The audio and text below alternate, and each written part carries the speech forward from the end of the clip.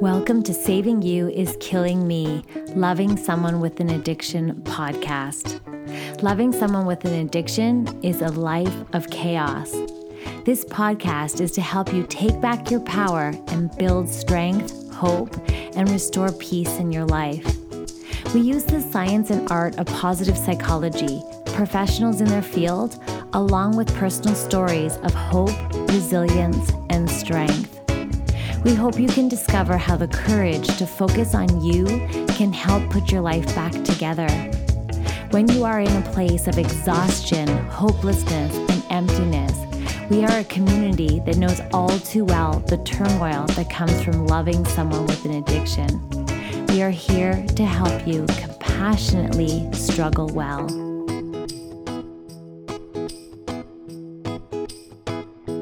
Hey there, you're listening to the Saving You is Killing Me podcast hosted by me, Andrea Seidel. I'm the author and founder of Saving You is Killing Me, Loving Someone with an Addiction. This podcast is for you if you're ready to find a way to struggle well, take back your power, and live life happier while you're navigating loving or losing someone to addiction. I wholeheartedly believe that when you love someone with an addiction, your life gets damaged in some way. Since we can't control someone else's addiction, but we are greatly affected by it, the number one thing you can do is take back your power and focus on you. I believe happiness, joy, and well-being is available to anyone. So the thoughts and perspectives I share here on the show are my own and those of the guests on the show. If you ever hear anything that feels harmful or triggering, I'm pre-apologizing and I'm open to being better and value any feedback and the permission to be human. That said, always take what you love, what feels good, and leave the rest. The conversations and tools I'll share here will give you everything you need to figure out exactly how to navigate addiction, put yourself first, and how to build resilience for your well-being in a way that feels really, really good. I use these tools to take back the power in my life, to build my strength back up and restore peace. And I teach my clients how to create their own version of a life where they can tap into their power and restore their happiness. My goal is for you to listen and leave saying, why is this the only family or spouse support system that doesn't make you feel like you're the problem?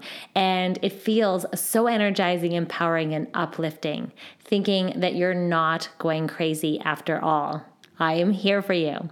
Finally, please know you are not alone and you are worthy of prioritizing your well-being.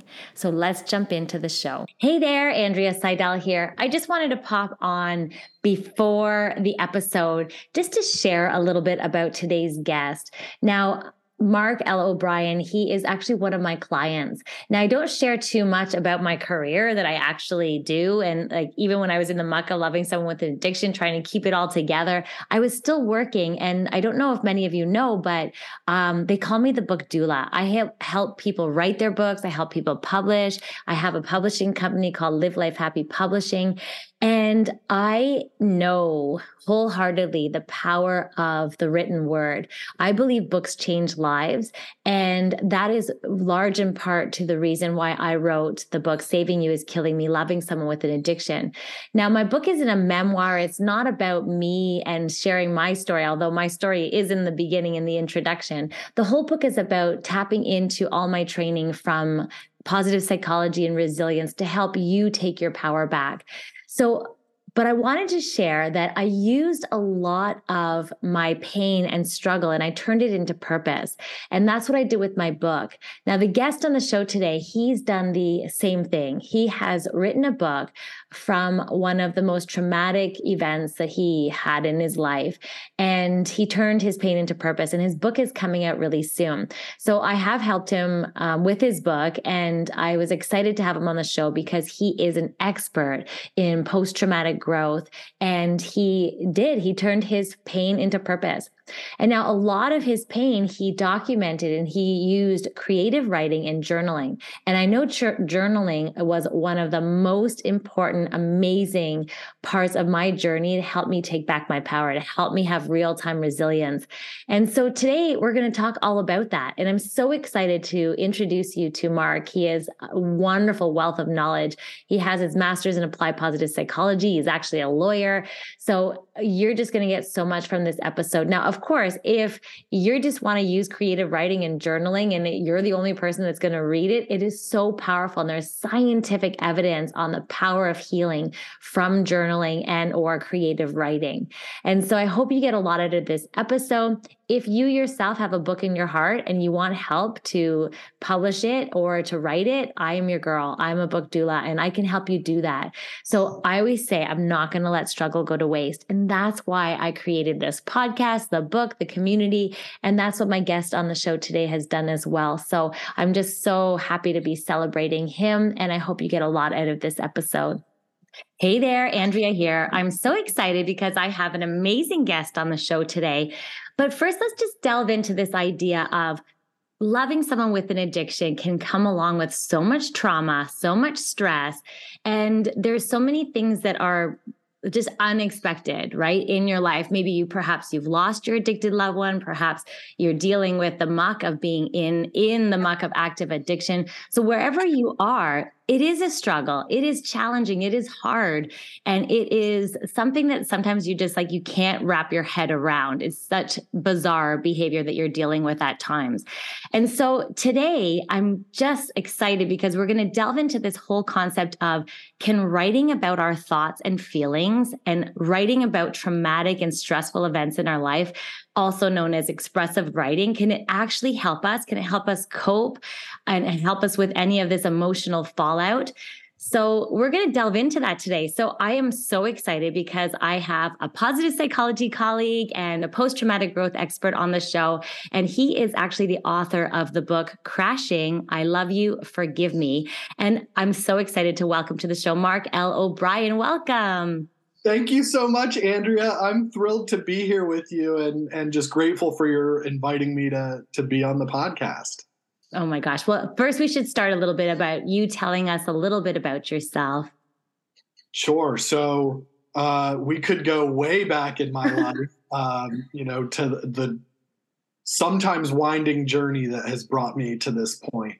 And Andrea, as you know, about 15 years ago, I was in my last semester of law school. I was going to be a corporate tax lawyer.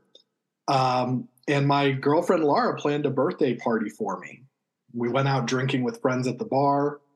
She was planning to be our designated driver. Something in our plan changed. I decided to drive my car home and I flipped it on the interstate, and Laura died as a result. So in addition to just the grief and trauma and shame that went along with losing this woman I love and being responsible for it, I was also prosecuted for negligent homicide and went to jail. And I had a long journey with grief and trauma. But in the end, I also found some meaning in this experience. And I observed that I wasn't the only one who went through really tough stuff and was able to find some purpose in it. And I know that's been a part of your journey, Andrea. So I went back to school a few years ago because I wanted to learn more about this post-traumatic growth, this idea that our most painful experiences can be seeds of meaning and strength. And what I found out is that I'm not the exception. This is something that happens for a lot of people. And that's not to discount the pain and the distress that comes along with these kinds of experiences. But that's my really long-winded way to bringing us to the kind of place we find ourselves now, which is that, as you said, my memoir is on its way out. And I've been thinking a lot about how writing can be a tool for healing. I've had the opportunity to hear directly from James Pennebaker about his expressive writing strategy and what it can do for people. Oh my gosh. Well, thank you so much for sharing that that touching story in your life, and turning your pain into purpose. And I'm so excited about your book. It is forthcoming. It's on pre-order now, and you really did turn through expressive writing. You were able to process a really, really challenging, traumatic event for you. And I've heard it a few times now when we've had discussions, and I still get a little bit teary-eyed every time you share. And just even the subtitle of your book, "I Love You, Forgive Me." And, your story is so touching. And I love that you have made it into a book with the purpose of just for your own growth, and also for sharing your story so others can learn from you and touch other people. And that's what books change lives, right? And so this is great. So we're going to get into all this idea of how and what. Let's back up a little bit, and let's talk a little bit about what is post-traumatic growth, because we talk about post-traumatic stress disorder, we talk about a big T trauma and smaller traumas. So can we delve into that a little bit before we get into the wonderful ideas of writing? Yeah, I think it's a great place to start. And as you mentioned, a lot of people do have kind of ideas, some familiarity with the idea of post-traumatic stress disorder. And when we talk about PTSD, we're talking about a disorder that's defined by the APA here in the US, and has very particular symptoms, and involves a very narrow category of experiences that are considered trauma for the purposes of PTSD. But actually, I think when we talk about trauma, we should be thinking about it more broadly as highly distressing experiences that challenge the way that we think about the world and our place in it. Oh my gosh, you have to say that again. Yeah, so these are highly distressing experiences that challenge our thoughts about the world and our place in it. And that's really hard because, part of growing up is that we develop a concept of what the world is. And when experiences don't align with that, it can be really troubling cognitively, which leads to some very disturbing emotional reactions too. So if you've ever been through something that was just really hard, which I imagine a lot of your listeners have, it can be hard to control our thoughts about those experiences. A lot of times what we have are what's called intrusive rumination, where our thoughts feel kind of out of control, right? They come out of nowhere when we maybe aren't in the best circumstances to be thinking them. We're trying to do something. We can't focus. Some of the thoughts we have might be disturbing or troubling or painful. And so this is a common reaction to trauma. Right. And I think one of the things I had to learn was some of the things I felt I felt like I was going crazy at some points were really normal reactions to this. And what we want to do over time, and expressive writing can be a really powerful tool to do this, is start purposefully processing the thoughts that we're having about these experiences. So we want to go from intrusive rumination, those invasive thoughts, to intentional rumination, where we're setting some time aside to really process that thinking and its connection to emotions. And when people do that, it turns out that post-traumatic growth is actually a more common response to these types of experiences than what clinicians would diagnose as PTSD. And people find that they identify ways in which they're stronger than they ever knew, or they've exercised those coping mechanisms, so they've gotten tougher. Their relationships get stronger because they identify connection with other people as more important than they may have realized in the past, and they develop a new sense of empathy for other people who are suffering. I think the biggest one, and the one that really I think maybe is what people think of immediately when they think of the way that people can change after something like this, is that they develop a new appreciation of life and they reprioritize things. People really start to realize what's most important in their lives. And sometimes that means that there's new things that are important. And sometimes it means that they're just able to identify those ones that really should be at the top of their list. Oh my gosh, it's such a great definition of post-traumatic growth. And I love the way that you also talk about it in the fact that it's almost like it's a natural, we naturally do that when we've gone through trauma. We go to coping strategies, we move to connecting to others, we reach out for support, so we gain new connections. I always say I became an expert on drug addiction because of what I went through. So we gain knowledge and we meet new people, and there's all kinds of things. And I had to reevaluate, the importance of what I value in my life. Like, I value respect, I value caring, I value kind regard. And it really did help me to reevaluate what I need in a partner and someone in my life. So you're so right. Like, it's almost like post-traumatic growth is a natural way that we deal with challenge, stress, trauma. And I also like the way you talked about it, is that it's normal to ruminate, right? It's normal to think about what it is that we've gone through. But just by kind of using that difference between intrusive thoughts that are causing us to maybe go into the stress response over and over again, you're saying, like, what was the other one? The contrast to intrusive was intentional rumination. Intentional. I love that. It's like looking at it like intentionally, and doing that through expressive writing can be so powerful. That's right. Yeah. This really is a natural path that people can follow. The researchers who first identified this, Richard Tedeschi and Lawrence Calhoun, they saw this in patients that they were treating for trauma, grief.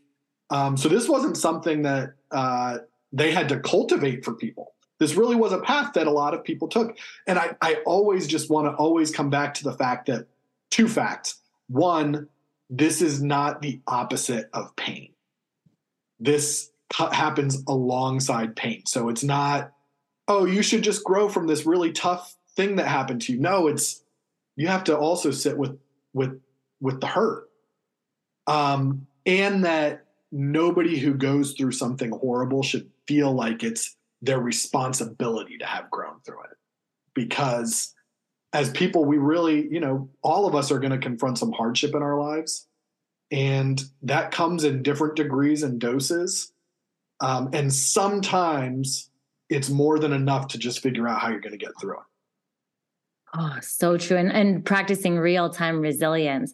I remember, like, if someone were to say in like when I was in the muck of loving someone with an addiction, if they were to say, Andrea, this is going to be the best thing, one of the best things that's ever happened to you, I'd be like, in there, like, what?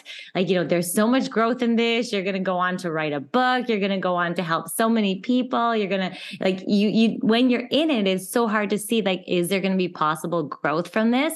But yes, now looking back, I can see it all. And also through it, I maybe didn't realize all the growth potential that was happening, but there was a lot of healing that I was learning. I learned all kinds of different, yoga techniques for releasing tension. I investigated all these different things. So there was actual growth happening while I was in it that I didn't even realize was happening. So I love that you bring that up. It's almost like that toxic positivity thing, like, but you know what? You're going through trauma, but there's going to be something good that comes out of this. It's like, sometimes we don't, so I love the way you put it alongside. It sits alongside growth, sits alongside pain. And I think that's really important for us to talk about.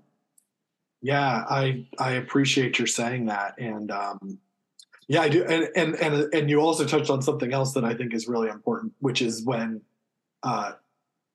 folks who care about us want this to happen for us, but it can come off as trying to push us in a direction that we're not ready to go. And I think the thing that we can do for people when it's not us suffering, it's them, is to sit with them quietly sometimes and let them hurt. Don't try to push them into healing before they're ready for it. They'll get there. They'll get there in their own time. I do think that it can be okay to ask people if they ever take the time to really process this quietly, by themselves, or if they'd like to talk through it, because we can help them to do some of that intentional rumination and processing. But we shouldn't be in the position of telling somebody, well, you need to quit letting those thoughts invade on you. They're not helping you. It's time to grow. Exactly. And I think that that is very common, right? Especially from loving people around you. It's like, just snap out of it, or, like, it's like they think that they're helping, and I'm sure it comes from a very loving place. But at the same token, I want to go back to this idea, and it's that concept of sitting in the wet diaper and definitely honoring and sitting with the pain. I know for me, when I went through my first divorce, I always say first divorce, I have no shame around it now. Like, I just I own it. So anyway, so with my first divorce, I remember I bounced back so fast, but I was more sweeping my emotions under the carpet, and I was kind of like, and I was numbing and hiding and doing other things. And I jumped into the dating world and things like that pretty quickly. So I didn't take the time to really process the hurt. And then it did later on, obviously.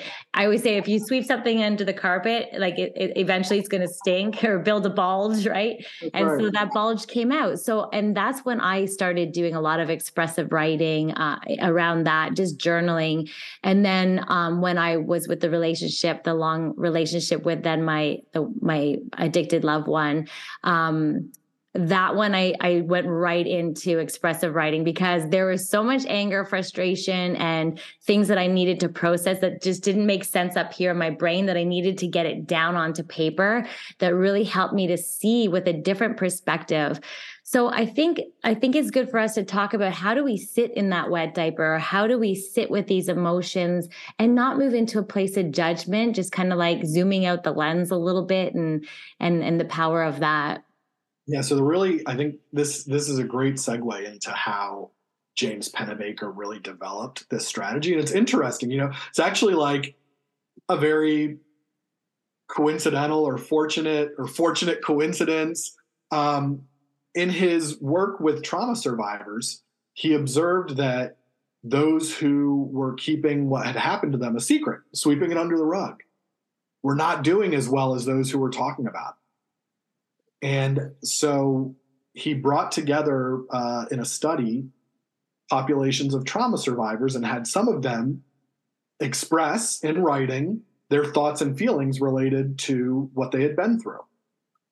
And others just write about whatever they felt like it. And it turned out that those who expressed their thoughts and feelings did a lot better. Their well-being increased, and the distress they were suffering through decreased more quickly than those who didn't engage in this activity. And what he found was that it's not just the need to share our secrets, but to do that verbal processing, which can happen in writing and doesn't necessarily have to be an interpersonal verbal exchange. So you don't have to share the writing. It can be just your private writing. And of course, we've both made the decision to make our writing available to others, but people can benefit a lot from this, even when these are private thoughts and feelings that they just need to get out and organize in their writing.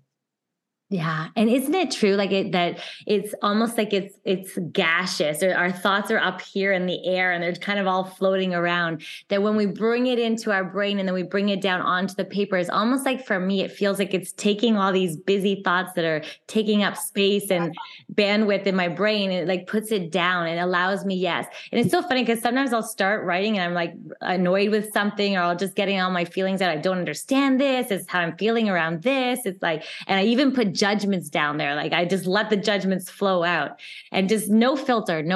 And for me, that works really well. And then I kind of start, and then I realize you sort of start talking to yourself, and your writing goes in a whole nother direction, where it's like, well, maybe did you consider this? Or like, it's almost like you're talking and listening at the same time when you're expressive writing. And I love all the research done on this, and that the science behind it, that people who do expressive writing, and we don't want to necessarily call it journaling, but expressive writing feels a little bit like, I don't know. Sometimes people are like, I'm not journaling, or they think back to Dear Diary days. But this is just more about expressive writing, is like getting it out. And I love that you said the way you put it. It's like a verbal expression, but you're not necessarily talking to someone else. It's like talking to yourself and listening at the same time, and increasing well-being and decreasing distress. Yeah. I mean, these are huge benefits, right? Yes. For something that we can all do, which I think is a wonderful thing about this. And I think what you're talking about with these thoughts that just kind of flow in our heads, like our thoughts and our feelings, we experience them way more quickly than we can process them. Then we can be conscious of like a full thought before we're on to the next one. Our brains move really quickly. So yes, this idea of getting things out and organizing them into full, complete thoughts and connecting them with other full, complete thoughts and feelings is really what the recipe is here. And you talked about real-time resilience, and one component of real-time resilience that comes from cognitive behavioral therapy is to identify when maybe our thoughts aren't super helpful and recognize when maybe our thoughts that aren't super helpful also maybe aren't entirely accurate. And writing something down is a really good way to do that and say, oh, this is the thought I'm having and this is the distressing feeling that is coupled with it. But maybe this thing that nobody ever helps me, maybe that's not true. Maybe it's true that sometimes you don't get all the help you need. But you can start identifying where maybe some thoughts are more extreme than the truth or fully inaccurate. I never do anything right. Well, you do tons of stuff right, you know? But it can be easy when we're trapped in our thoughts to have those things just swirling around and not take the time to challenge them. Yeah, those ants, automatic negative thoughts, right? Yes. And the cognitive biases. So what's so interesting too, and I find that what really works for me when I go into my expressive writing is that it helps me reevaluate the experiences that I've been through. It helps me reevaluate by looking at them from different and all perspectives. So it kind of gives you the space between your thinking and the thought. And it allows you just to sit with it. And before we popped on hit record, you're mentioning that, writing doesn't have to be about your most traumatic events, right? And so it could just be like you're trying to figure out something to do with work, or it could be something, a smaller T, we call it, a smaller trauma. That's exactly the terminology that I use too, those small T traumas. It's exactly right, because we all deal with stuff.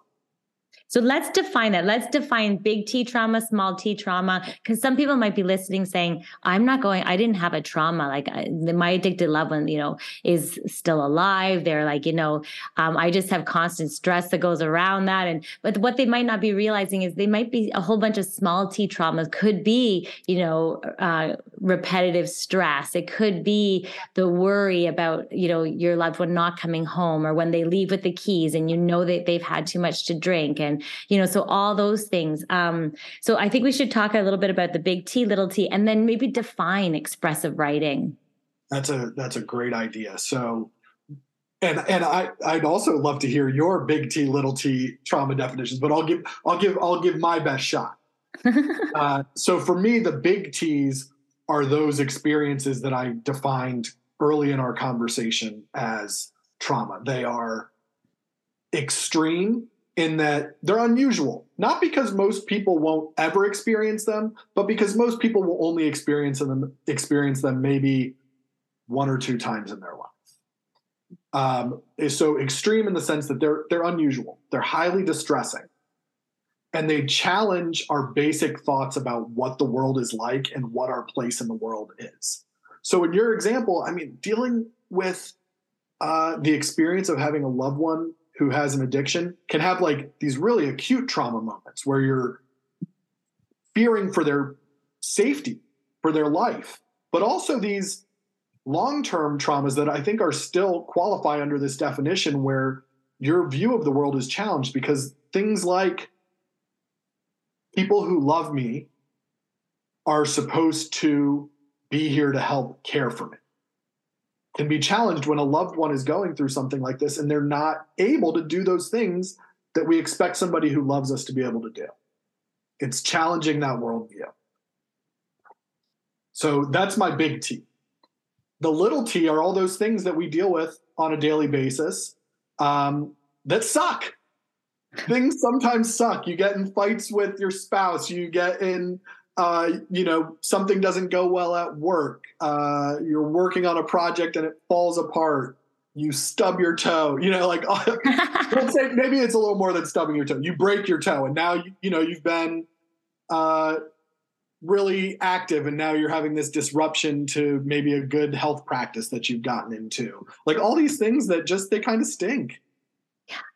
I love the way you put it. They just suck. Yeah. And it's repetitive. Like they're here and there. And so I'm so glad we defined that, because I would definitely want the listener to recognize that even though we're talking about trauma, and sometimes we only think of those big things, and so the smaller T's are just as important, and sometimes do require expressive writing or real-time resilience, or you can apply some of the techniques of post-traumatic growth to it to help us, right? And so not to undermine the stress that comes with any form of trauma. So trauma, challenge, struggle, any of those.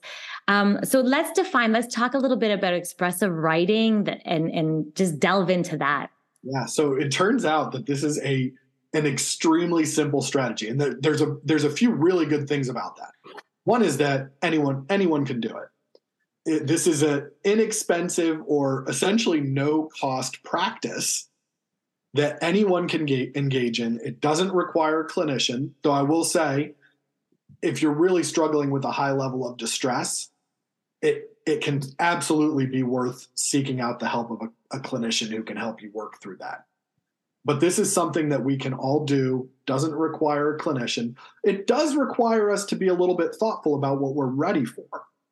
But essentially the strategy is to sit aside 20 minutes, half an hour, to write about your deepest thoughts and feelings related to an experience that has hurt you. And people sometimes like to explore how they connect to other things in their life, how they connect to relationships that they have or ways that they view the world. So there's a lot of flexibility in this. And the other thing about it is, if you've been through something really, really tough and you want to use this to process that, you can do that. That's a great, great thing to use this for. Sometimes those things are really hard to visit on a regular basis. And so I think it's a great opportunity to think, okay, well, maybe one day a week or one day a month, I'm going to really dive into this really difficult topic. And on the other days, I'm going to write about some of my small T's. And I think that you may find that some of the reactions you have to those small T's inform your thinking about the big T. And are related to, your reactions may actually be pretty closely related and help you discover in a little bit of a lower stakes setting some of the ways that your thoughts are helpful or not as helpful. So good. Now, okay, so 20 to 30 minutes, just dumping out, like, is there any structure? Like, I know everyone has different formats. And so from your perspective and your training, how would you, because some people might think I'm not a good writer, or they might have barriers thinking, I don't know. Like, so is it just like, I always say it's almost like brain dump verbal diarrhea, like just get it out. Get it out. Yeah. Again, this is for you. It's not for anyone else. It really does not matter. And they've actually done a few of the studies where people have not have had literacy challenges and couldn't write. And they've had them do this through dictation, and it works.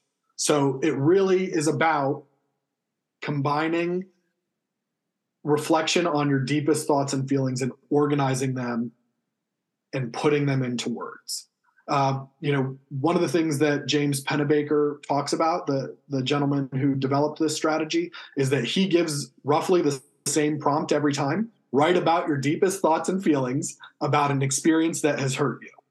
And that almost everyone ignores him and writes about whatever they want. So say it again. And it still works. So really, and the other thing he talks about is that people have to experiment.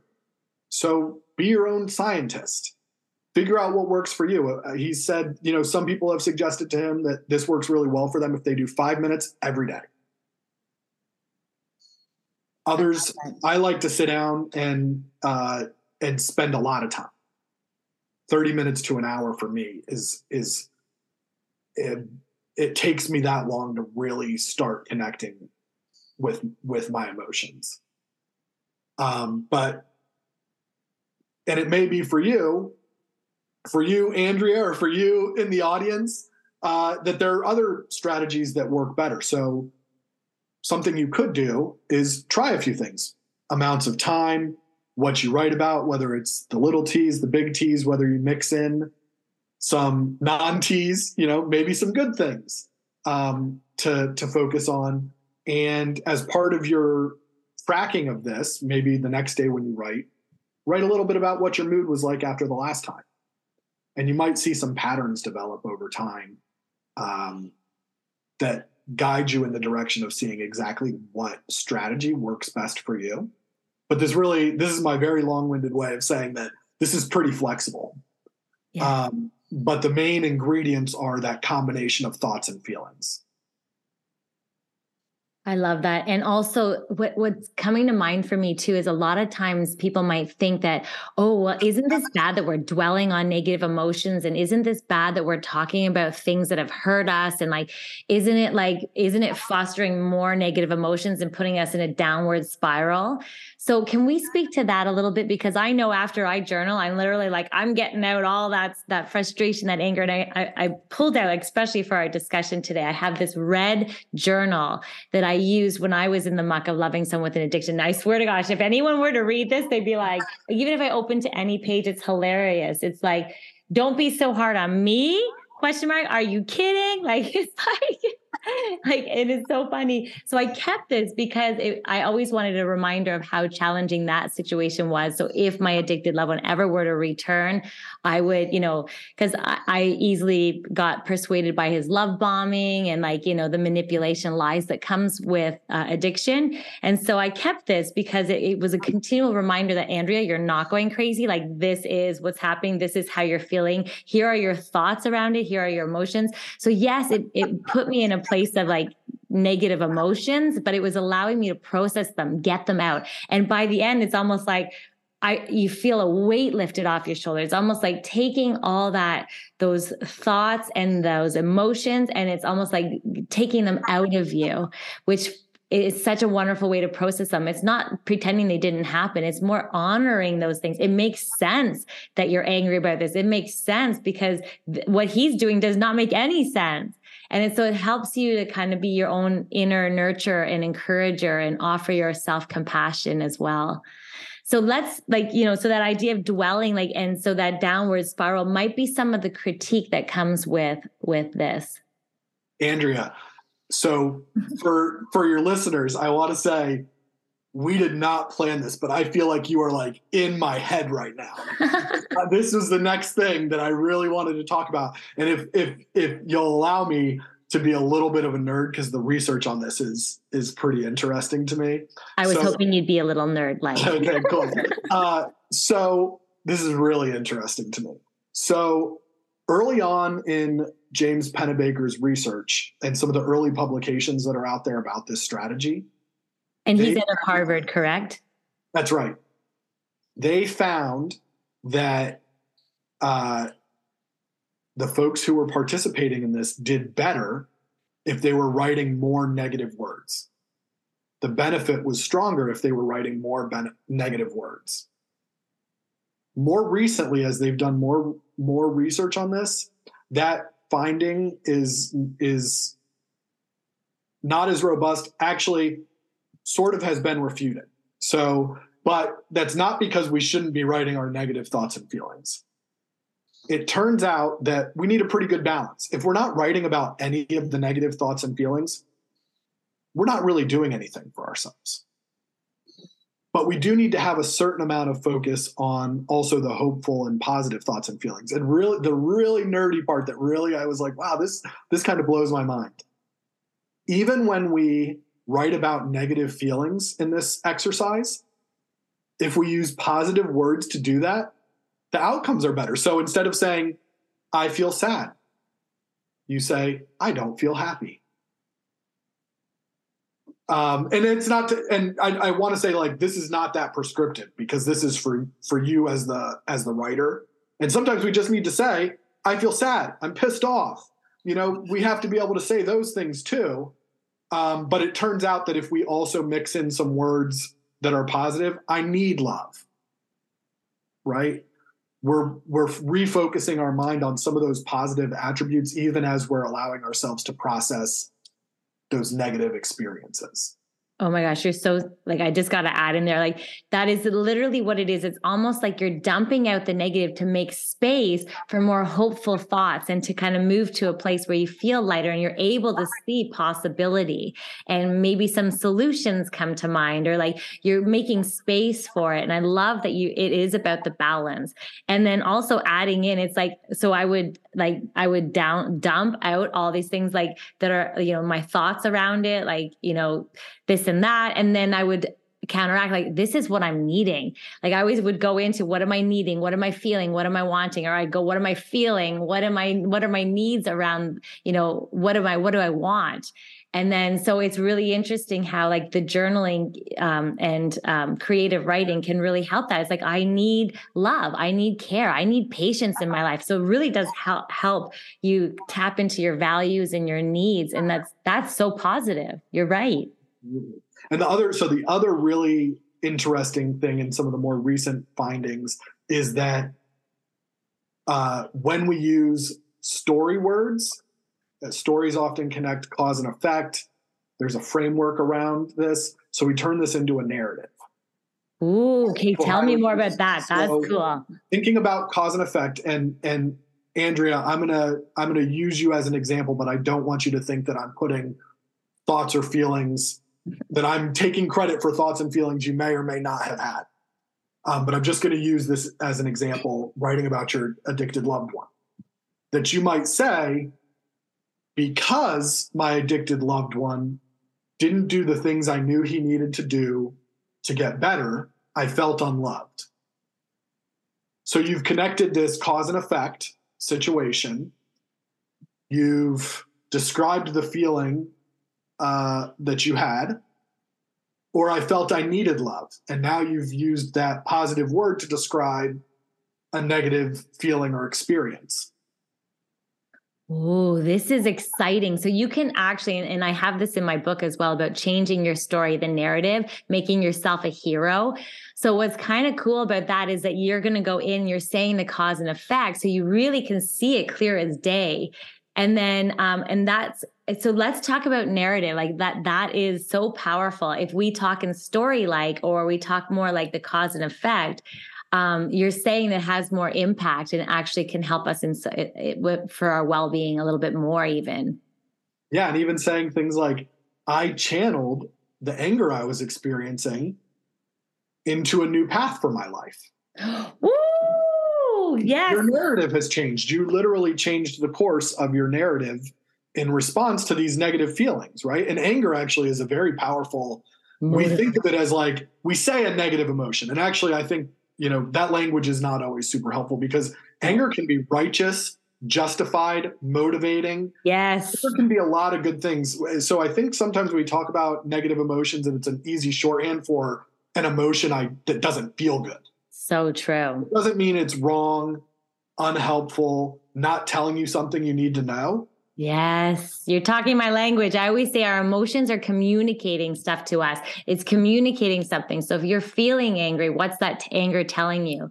If you're feeling sadness, what's that sadness telling you? Like using it as a vehicle. But this expressive writing can help us so much, because we're tapping into what it is that we're feeling. It's like, okay, so then like, what is that? We can even ask ourselves and then write about it. Like, what is this emotion telling me? And I always say, like, some of the most motivated people are those who've been through some real trauma, and like that they have these emotions of anger and frustration, and like it's propelling us to take action. I know for me, it's like, okay, I got to get my life back in order. Like, enough of this. It's like you get to a point where you just need to have the courage to focus on you so you can get your life back together. So all those emotions are really what helped me start, making sure I'm putting all my ducks in a row so that I could eventually leave. Yeah, no, that's exactly right. And you took control of your narrative, and again, not putting words in your mouth, but you did this work for yourself And then you also developed this purpose to support other people to do the work for themselves. So you found a path, but you also decided to become a guide, which is pretty cool. Oh my gosh, it's so cool. And I always say I met so many amazing people along the way. Like I never thought. And so now I can honestly say, having him in my life, and I don't say his name still, having him in my life, it was one of the best things, because I didn't realize I could have a best-selling book. Like, I didn't realize that it was going to explode into a beautiful supportive group. Like you can turn pain into purpose. And that's why exactly celebrating you as well, is you've done the exact same thing, and through your words. So your book is a little more of a memoir, your first book. You have another one coming as well to help with people help people with post-traumatic growth. But can we talk a little bit? Have we talked about expressive writing? Do we have any more to say about expressive before we get into your amazing memoir? I think we're good. And I just will encourage people to give this a try. Give it a try. It works for a lot of people. Yeah. And it's such a low cost technique or intervention. Expressive writing is, and even for me, sometimes it's just when I felt like my brain was going to explode, I would just go grab my journal and just start writing, and just like, you can't even really read it. I'm showing you, like, it's messy. It's like, but you get it out, and it's amazing. I would have like 5 pages written before I knew it, because I was just dumping it all out. I knew nobody's going to read it. Eventually I'll probably burn this book, but it's like, you know what? It does. It really, really, you have to just try it. It's experience it, right? And no judgment, and don't worry about anyone reading it. And in fact, that's probably why I wrote really messy, so that if anyone were to read it, they would have no idea what I was saying. So, oh my gosh, so great. So then this is how you actually processed your trauma. So can we talk a little bit about you and your memoir and your book that you've created? Yeah, absolutely. And I will say, I have a habit of telling the whole story, and I want people to get to experience it through the book. So I'm going to do my best not to do that. But my journey was painful. But there were also some really amazing things that happened along the way. And I developed a career out of helping people who encountered some of the challenges that I encountered. And what that wound up meaning for me is that I also got to interact with a lot of people who had taken painful experiences and used them as rocket fuel for these really like purposeful endeavors, whether it was parents who had lost children to overdose and were trying to change the way our country addresses addiction to prevent this from happening, or they were supporting other families who were going through this. People who wound up in the criminal justice system and were trying to make some changes so that system functioned better. Who really had like found vocations out of really rough things that they had been through. And I thought, there's got to be a name for this. And so that's how I found out about post-traumatic growth, as I got really interested in like, what is this that happens to some people? And at the same time, I started to write what I thought was going to be a little bit of a memoir and a little bit of self-help, like here's how you do it. But I realized that there was just so much to this story. And the more I got into writing it, the more I was able to process what I had kind of just pushed to the side. I had gotten to a point by the time I started writing this book that I was surviving just fine. But I wasn't thriving in the way that I could have been if I had pulled some of this stuff under the carpet and really thought through it. And, what I found was that I still had some thoughts and feelings related to what I went through that weren't helping me, and that weren't accurate. And writing this book, I will say, it ends where I thought I was healed. And I want to say, like, people ask, like, well, how did you get over this? These are not things you get over, right? You don't get over it. You heal enough that you can move forward. And this book ends where I thought that process was over. I thought I've arrived at the end of this saga.